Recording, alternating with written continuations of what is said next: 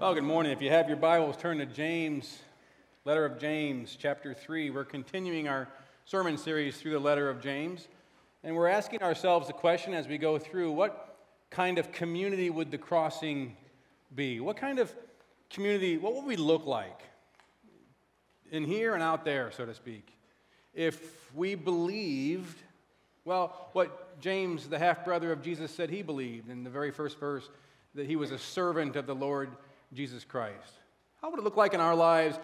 More specifically, what would we look like as a community if more and more of us really believed that we would really kind of simplify it down to what James said in chapter 2, verse 8, that we would love God and love our neighbor. That's the greatest commandment in the Bible, just like Jesus said.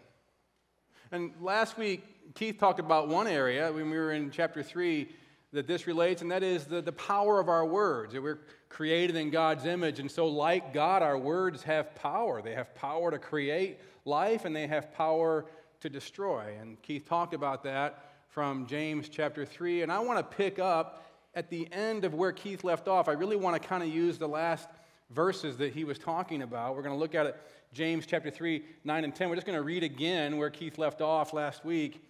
He says, with the tongue, again, talking about the power of our words and being created in the image of God, and therefore our words have power. With the tongue we praise our Lord and Father, and here's the dichotomy in the broken condition of the human race. With it we curse human beings who have been made in God's likeness. To James, that's like cursing God. Human beings who've been made in God's likeness. Out of the same mouth come praise and cursing. My brothers and sisters, this should not be. Something about human beings created in the image of God, created in God's likeness. What does that mean? See, that concept is really one of the more overarching themes in the entire Bible. Human beings created in the image of God. Starting in the very first chapter of the Bible, this is what we see emphasized in the first chapter of Genesis, verses 26, 27, 28, emphasizing the fact that God created human beings in His image. That's the very essence of what it means to be human. And there's so many things that means, so many things that we could talk about. Well, why is it such a major theme? And why is it so crucial for us to understand? At least James thought it was crucial for his readers to understand. And there are many reasons. I just want to mention just a couple today. That's all we have time for. And the first is this. It means that there is a rock solid, there is an objective, not related to who you are, what you do in the sense of unique about you, but there's a rock solid, objective, irreducible glory and significance and value and worth about you. And if you're like me, I know you don't think that way about you, but that's the truth that the Bible's telling you about you. There's an irreducible glory. There's an irreducible significance and value and worth about you and every human being that there is. And that really is James' point, right? In chapter 3, verse 9, James is saying here that the implications of everyone being, regardless of who they are, what they do, what they believe, how they speak, whether they're your enemy or your friend, everyone being created in the image of God. That concept, that belief, that understanding changes the way you see yourself, the way you treat yourself, the way you care about yourself. And it changes the way that you see. It changes the way that you treat. That's James's point. It changes the way that you care about everyone else that crosses your path. It means that every person that crosses your path, you need to treat with a sacredness. They're in the image of God. Treat with a reverence for God. A respect for God. Treat with a kindness, a grace, a gentleness. See, it's a radical doctrine, and believing it will make you radical, especially today in our culture. It will make you radical in how you see yourself, how you see your life, and how you see and treat others, every human being. Now, on a much larger scale, backing up on a cultural level, this truth has radical implications for social justice, for civil rights. See, when we talk about social justice, when we talk about civil rights, where did those words come from? Where did the idea come from of civil rights? Social justice, what? The idea in our Constitution, albeit some of the founding fathers, some of them were very hypocritical on this, nonetheless they understood the ideal, the idea, it's in our Constitution, that every human being has what they called inalienable rights, regardless of race. Again, some hypocritical, but they knew the ideal. Regardless of race, regardless of nationality, regardless of intelligence, regardless of capacities, regardless of abilities, regardless of wealth, regardless of power, and so on. Where did this idea of social justice, human rights, come from? Now, some might say, oh, I think it came from the Greeks, Romans, right? And in some sense, perhaps the answer, yes, some sense. But read their ancient writings. I don't know if you've read their ancient writings, and you'd be shocked by how cruel and disdainful Plato and Aristotle and Greek and Roman philosophers and laws were toward the weak, toward women, toward the young, toward the poor, toward other races. Where did the idea of human rights come from? Here's where. It's undebatable historically. Here's where the idea of human rights comes from. It came from Christianity, from the Bible, and specifically the spread of Christianity in the ancient world in the 1st and 2nd centuries. That these truths have made their way into the philosophy and jurisprudence of civilization. It spread from Christianity, and more recently, even in our own country, even in the last 50 years, more recently is where Martin Luther King got his inspiration for the modern civil rights movement. He believed and he persuaded a nation to believe that every human being, regardless of race or class or wealth, was made in the image of God and therefore had transcendent, inalienable value, and therefore had transcendent, inalienable rights. For example, when you read the speeches of Martin Luther King, and I don't know if you've read the speeches, I've read them recently, and especially in preparation for this sermon, and I'm amazed. I read a book, also a biography on him that had his speeches in it about a year ago. Always have been amazed at how much he was educated in the Bible. I mean, as a pastor, I get it, but educated in Christian doctrine, and he was able to preach incredibly sophisticated sermons, and people understood him. I don't know that they could today. I'm not trying to cut down our country. I read his speeches, and I honestly don't know if the average person would be able to follow along. They were so educated and so sophisticated. Let me just give you an example, just even as it relates to what we're talking about today. Martin Luther King, in a speech called The American Dream, let me just pull an excerpt. He says this: you see, the founding fathers, he's talking here about when they wrote Inalienable Rights. The founding fathers were really influenced by the Bible. The whole concept of the Imago Dei, now he's quoting Latin, the Imago Dei as it is expressed in Latin, the image of God, is the idea that all men have something within them that God injected. And this gives him a uniqueness. It gives him worth. It gives him dignity. And we must never forget this as a nation. He persuaded the nation, there is no gradation in the image of God. That's a powerful statement, intelligent statement, sophisticated statement. There is no gradation in the image of God. Do you know what that means? Do you get that? That somebody's image of godness is not based upon their capacities, their abilities, or anything else about them. It's based upon God. They're created in His image. Or listen to this, another sermon, where do we go from here, chaos or community? Martin Luther King writes this: every human life is a reflection of divinity. That's a synonym for saying an image of God.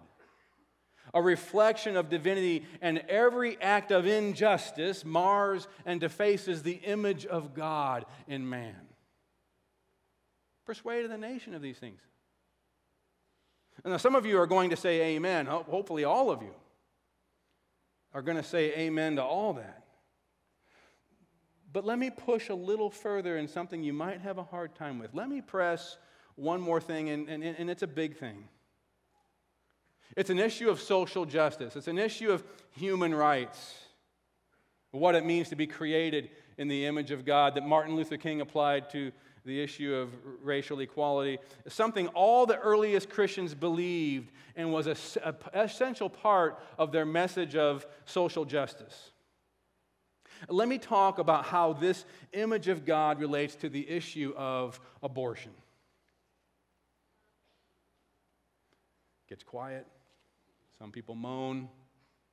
I realize in a church this size, we are a big community here, and we're not all going to agree on the same things. I get that. And I realize at church of this side, there are people here in very different camps on this issue. I respect that. But part of being educated is to understand the argument you don't necessarily agree with. Let me just challenge you with that. Part of being educated is to be able to articulate the argument that you don't buy in a way that your opponent would agree, yeah, that's pretty much what I believe. Let me challenge you with that, even if you don't buy it. Can I just push a little bit here as it relates to this issue, and hopefully I'll do it in a non-threatening way. Just challenge your thinking. There are issues in our day that are complicated. I understand. I admit, I don't have time to get into all of it, but I do admit that the issue of abortion gets very complicated. And I don't have time today to talk about all the complication aspects, give caveats, this, except for that. I don't have time for that today. I'm only going to discuss the issue at the larger principle level, the 30,000 feet level. That's all we have time for. But it is particularly when things do get complicated, issues get confusing, complicated, lots of different circumstances, when we especially need the wisdom of the ages. A wisdom beyond, a wisdom from outside our own little cultural bubble. And so here we go.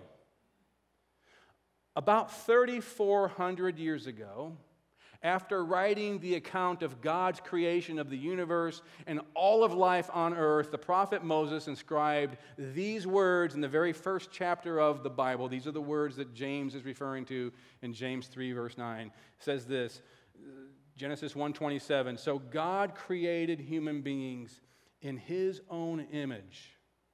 In the image of God, notice the repetition. He created them, male and female, He created them. Alike, male and female alike are in the image of God. Now notice what the Bible emphasizes through the repetition. Unlike any other life on earth, it is in the image of God, the creator of the universe, that is imprinted on every single human life. It means so many things, but one thing it means that's what gives every human being more value, more worth, more significance than anything else created on earth. And if you read the passage that this verse is in the context of, the whole passage, we don't have time for it, the image of God means, among many things, that God is the owner of all human life. He gives all other human life to humanity, to rule over, subdue, all those kinds of things. The life on earth is given to humanity. But He keeps human life for Himself. He's the owner of every human life. Now that sounds simple, right?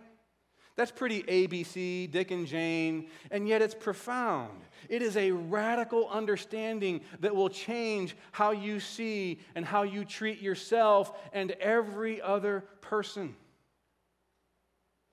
Its profundity is in its simplicity.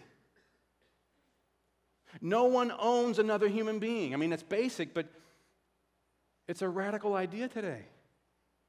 No one owns another human being except God.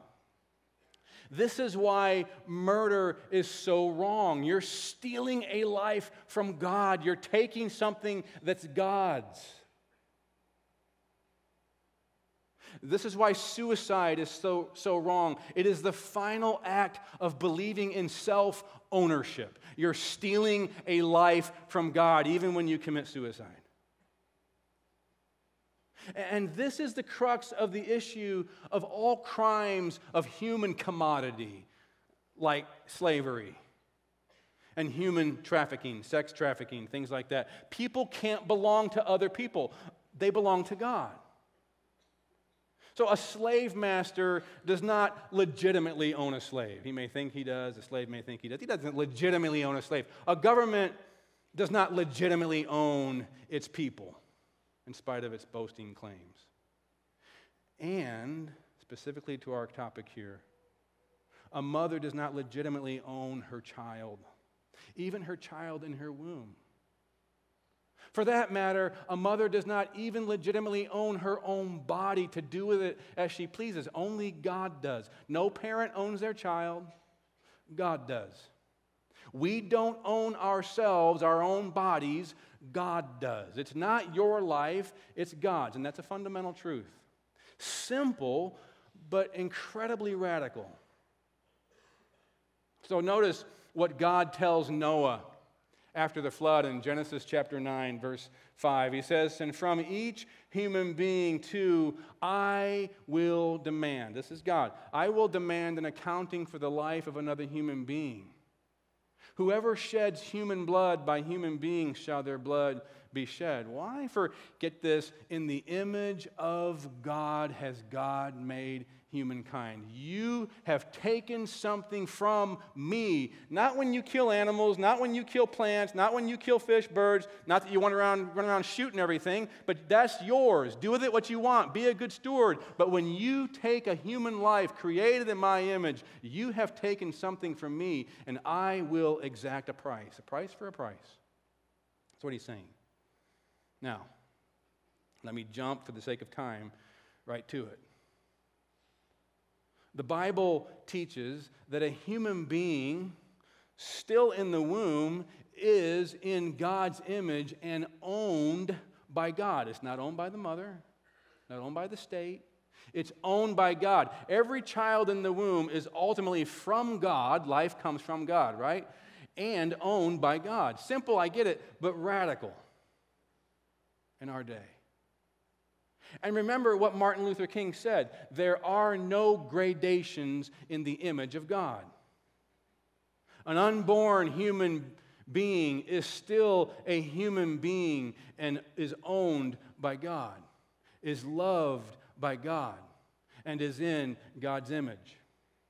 And the Bible has examples of this in lots of places. I don't have time today. I'm just going to cite one. I'm not going to look at the verse. We don't have time for that. But like King David writes in Psalm 139, and he's talking about the incredible intimacy, the infinite intimacy of God as he relates to us.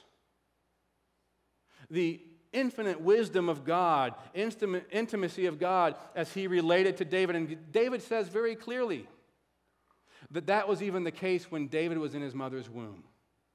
That God was intimately in love with David. Not a clump of cells somehow going to be David someday, but he says, with me. When I was in my mother's womb, you loved me. You were intimate with me. You knew me relationally. Not knew about, you knew me. With him. Now, I don't know if you went to see any films this year of the True False Film Festival.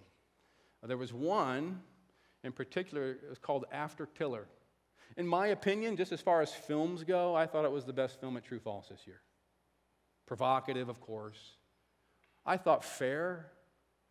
I thought really well done. Very interesting. And it was about 4 abortionists in our nation who do late-term abortions. They do other abortions too, but particularly what's unusual about them is that they do very late-term abortions. And the film is about them, it's interviewing them, it shows them with patients, and one of the things you clearly see in the film is all of them are very kind, the abortionists. All of the abortionists are very kind, very compassionate people who love their families, and you can clearly see they love their patients. They are motivated by compassion and kindness, goodness, love. You clearly see that in the film. You can't deny that. I don't deny that. In one amazing scene, one of the female abortionists, speaks into the camera, very emphatic way, powerful scene in the film, emphatically states that when she performs an abortion, she ends the life of a baby. Those are her words. She said that some people try to say it's a clump of cells or whatever to remove the fact that it's a baby. She goes, no. And she looks right in the camera. It's a baby. She's done enough of them to know. It's a baby. But she flatly says that even though it's a baby, she will end its life, in her mind, justifiably. Now, this is not a Hitler. Kind, compassionate. So why does a kind, compassionate, loving woman able to end the life of a baby? Her words. Why? Because, here's why, the mother doesn't want it. And at that point, the baby depends upon the mother for life and doesn't have its own capacity to live. And this is the key ethic that's gaining momentum in our culture today. It's not new, it's very old, but it's regaining momentum in our culture today.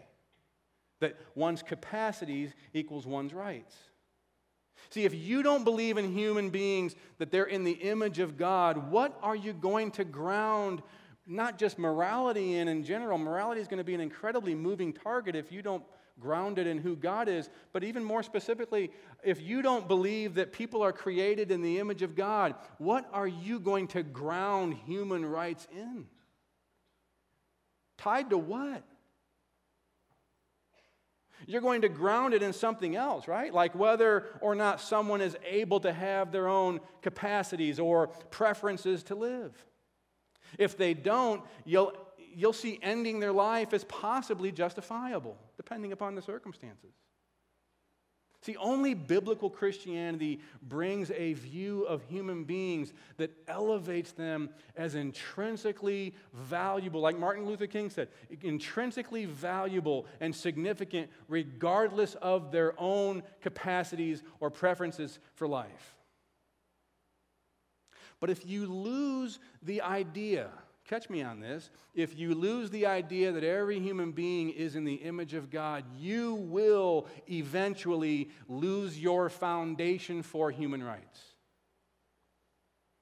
Historically, that's always the case. No exceptions. Not historically. That's why a good and kind and compassionate, intelligent person like the abortionist and after Tiller is able to violently kill an unborn but very late-term baby. Her word, baby. Now, if you go back to the pre-Christian world, the Greco-Roman world, they grounded the idea of a person's rights to a person's capacity for life. Capacity equals rights. The degree of capacity, the degree of rights. So, for example, Aristotle justified enslaving other races because he said they didn't have the intellectual capacity for higher reasoning needed to govern themselves. But much worse than slavery in the Greco-Roman world, they took the incapacitated, the elderly, the sick, poor people, and just let them die from exposure or let them be eaten by wild animals. And that was all legal. It was done all the time by good, kind, compassionate, loving, intelligent people. And you also had infanticide. And it was perfectly legal, especially if you had a girl baby. And Plato and Aristotle recommended infanticide as legitimate state policy. And we know from ancient writings, we know from the writing of the Roman philosopher Seneca, for example, that the Romans regarded the drowning of babies at birth as both reasonable and very commonplace by intelligent, kind, loving people. In fact, the earliest known Roman legal code permitted a father to kill any female infant and any deformed or weak male infant that they wanted. Kind, compassionate, loving people. Let me just give you an example of that. There are several. Here's an example of a letter written in those days in the Greco-Roman world from a husband named Hilarion to a pregnant wife named Elise. Here's what he writes. Know that I am still in Alexandria. That's south of Rome. That's in northern Egypt, across the Mediterranean. They're doing business, probably, if not a soldier. Know that I am still in Alexandria. I ask and beg of you to take good care of our baby son. And as soon as I receive payment, I shall send it to you. Now, she's pregnant, so he writes, if you are delivered of child, in other words, before I get back. If it is a boy, keep it. If a girl, discard it. You have sent me word, don't forget me. How can I forget you? I beg you not to worry. Now, do you catch what's going on here? You hear the voice of someone very kind, very loving, very compassionate, intelligent, speaking tenderly about his son, speaking tenderly to his wife and her insecurities, but yet had no problem. In some sense, very much like the abortionist who's able to kill the late-term baby. In some sense. And in the Greco-Roman world, you actually had lots of abortion. Actually did. The ancient literature details an amazingly large number of abortion techniques, either by drinking almost fatal doses of poison. The key was to have the mom drink enough poison to kill the baby, but not enough to kill her. That was a hard thing to get right, you know? And they made a lot of mess-ups. Oops. Or by cruder versions of the many same kind of methods used today, in fact. But obviously, back then, all abortions were very dangerous. But then something happened in this context of culture. Capacities equals rights. Something happened that we've talked about before, what a historian called the Big Bang of human history, world history. In the middle of the first century, the Christians came on the scene, and they came, and among many new ideas, they happened to believe that everyone was made in the image of God. That's a radical idea. And because they believed in the image of God, regardless of one's own capacities for life, from the very beginning of Christianity, they were defenders of the weak. We see this in James. Defenders of the weak, defenders of the vulnerable and the unwanted, including the unborn and infants. We begin to see just how radical the New Testament really was in the first century Greco-Roman world with its morals and values. And the Christians began to speak against abortion and speak against infanticide. Let me just give you one example. We don't have time to cover all the more interesting ones too. But here's one I think is interesting. It's called the Didache. It was a formal doctrinal document in the church written about the end of the first century, so just a few decades after the Bible. And here's one thing you see in this document that the Christians said was just essential doctrine for Christians. Do not murder a child by abortion or kill a newborn infant. Just right there. See, the earliest Christians were utterly against abortion because if you believe in the image of God in everyone, you have to be. Ultimately, you have to be. Otherwise, I don't think you really understand what the image of God means. About 100 years later, in the middle of the 100s AD, right then, a Christian teacher named Athenagoras wrote to the Emperor Marcus Aurelius. You may have heard his name, famous Roman emperor. And here's an excerpt of his letter, Christian, in the middle of the 100s. Here's an excerpt. He says this, we say that women who use drugs, poison, use drugs to bring on an abortion commit murder. And we'll have to give an account to God for the abortion, for we regard the very fetus in the womb as a created being, in other words, created by God, and therefore object of God's care, God's love. Just like David said he was in Psalm 139. Here's another one, written roughly at the same time, mid-100s. It's called The Letter to Diognetus. Now, it's somebody's description to somebody about Christians. We don't know who either the writer is or the recipient is. Keith mentioned this letter a few weeks ago in his sermon in James, but I'm just going to read it again because it gets to the point I'm interested in for our discussion here. It says, for Christians, here's the description of Christians in the mid-100s AD in the Greco-Roman world. For Christians are not differentiated from other people by country, language, or customs. You see, they do not live in cities of their own or speak some strange dialect or have some peculiar lifestyle. They live in both Greek and foreign cities, wherever chance has put them. They follow local customs in clothing, food, and the other aspects of life. But at the same time, they demonstrate to us the wonderful and certainly unusual form of their own citizenship. Here's what's unusual. They live in their own native lands, but as aliens. As citizens, they share all things with others. Every foreign country is to them as their native country, and every native land as a foreign country. Now catch this. They marry and have children just like everyone else, but they do not kill unwanted babies. That's unusual. They offer a shared table, but not a shared bed. That's unusual. See, the early Christians were not just one-issue people. As we've seen in the letter of James, the early Christians were committed to moral purity. They don't share their bed, they share their table. And they were champions for the poor, and they were champions for the weak, and they were champions for the especially vulnerable, such as widows and orphans. We saw that back in chapter 1, verse 27. And for the exact same reason as we've seen in these documents, they were champions of the unborn and unwanted babies. See, because when you believe in the image of God in every human being, the ownership of God in every human being, human rights are elevated. Social justice is elevated. And the circle of protected human life expands. More and more people will be protected.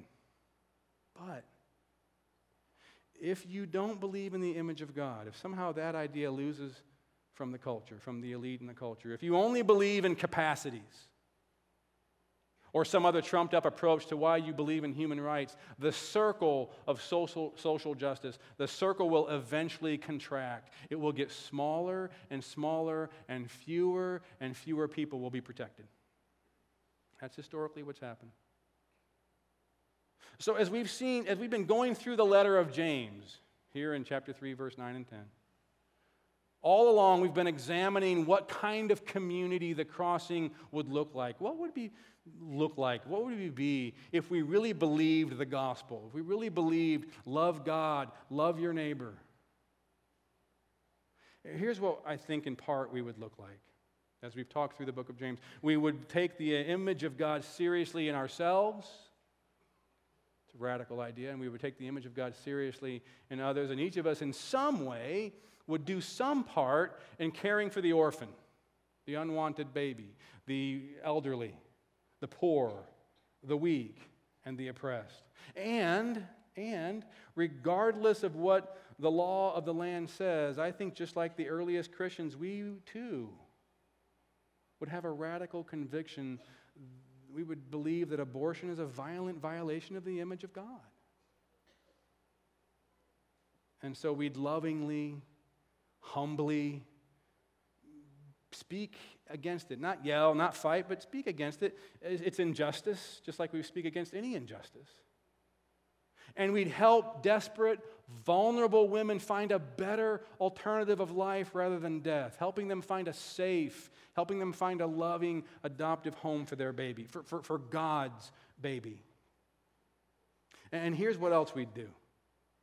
If we apply what James says here in James 3:9, we would be known for treating everyone with value and significance and respect, regardless of what they believe, regardless of what they say, regardless of how they treat us, regardless of what they say about us, regardless of what they've done. And those who are for abortion rights out there and in here, many are in here, We want you in here. You're part of our church. We love you being a part of our church. We're not all going to agree on this. And the women in our church and in our community who have had abortions, and there are many in here, no doubt. And the men who have helped them have abortions, there are many in here, no doubt, many more will be coming, that they would not feel judged as terrible people, somehow worse people.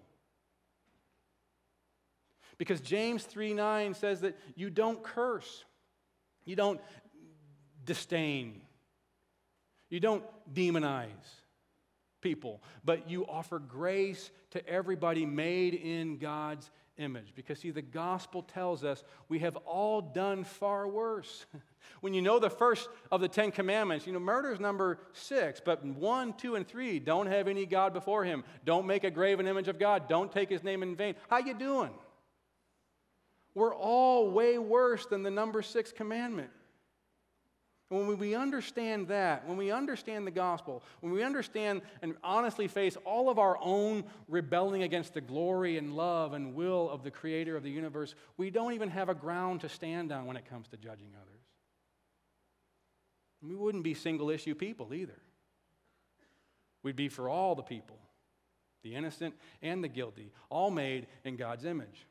And in doing that, I really do think we would be a very unusual community, just like the Christians in the 1st and 2nd century, wouldn't we?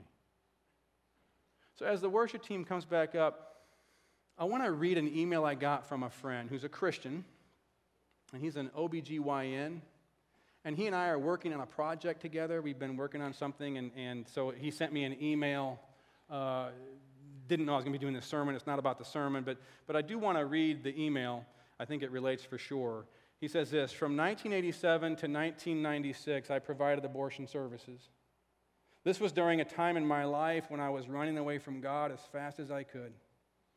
Even before I returned to living for God, I came to understand what I was doing was very wrong and not at all in the interest of the family of the fetus/child. I ended up leaving my position at the abortion provider. Having offered and performed abortions has left me with a bit of post-traumatic stress disorder concerning this. That said, I have been abortion-free since entering private practice in 1996. I now offer a very different approach, which is to preserve life even when it is far from perfect. It's not our choice, it is God's choice. My patients appreciate this approach, and there are plenty of children in Missouri now alive that other physicians would not have given a chance. I have learned that parents love their children even when the life of the child is short due to a lethal chromosomal problem or anomaly. I have learned that people love their child that is far from perfect. Most people, when told there is a problem with the fetus, are terrified. They need strength to get through the pregnancy. I help. God does the rest. It is a hard thing for me to talk about because I am no longer the person who did abortions, and it is hard to come to grips with why I was willing to participate. I have asked for God's forgiveness. See, like with my friend here, God does exact a price when we take a life, and he's exacted the price of his son. How much are you worth? How much is anything worth? When you buy a house, it's not worth the price you put on it. It's worth what somebody's willing to pay for it, right? When you sell a house. You're worth what God was willing to pay for you. Himself. Himself in the person of Jesus Christ. That's what you're worth because you're created in the image of God. No matter what you've done, no matter how low you've gone, all of us have gone lower. At least low is the same as the other. We are all a broken image. We're still created in God's image and valuable to God. So much so that he died for you, he rose for you in the person of Jesus Christ so that he could fully restore you to his image because Jesus paid it all.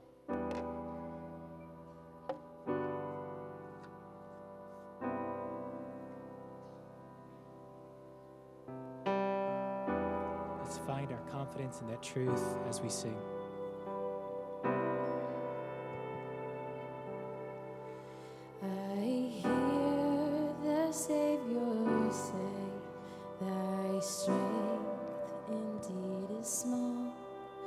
Child of weakness, watch and pray.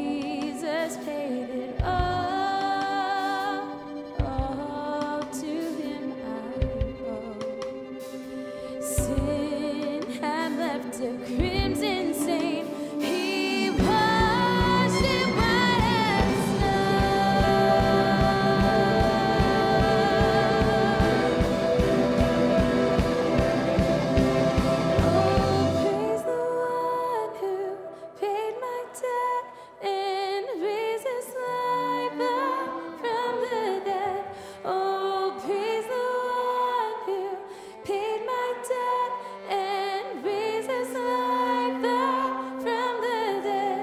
Oh, praise the one who paid my debt and raises life up from the dead.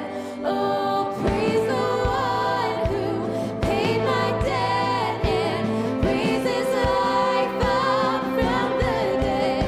Oh, praise the one who paid my debt and raises life up from the dead. Oh, praise the one who paid my debt and raises life up from the dead. Oh, praise the one who paid my debt and raises life up from the dead. Oh, praise the one who paid my debt and raises life up from the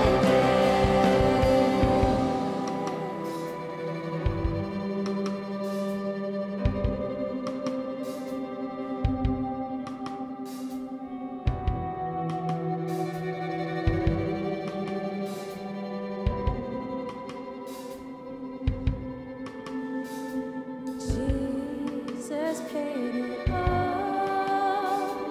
all to him I owe. My sin had left a crimson stain, he washed it white as snow. Will you pray with me? God, to hear that good news is what our soul needs most this morning.